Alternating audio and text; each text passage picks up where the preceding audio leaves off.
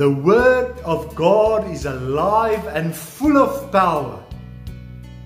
It is sharper than any two-edged sword, cutting in between bone and marrow, soul and immortal spirit.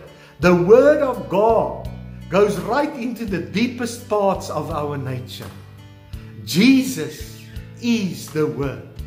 The Word was made flesh. In the beginning was the Word, and the Word was with God.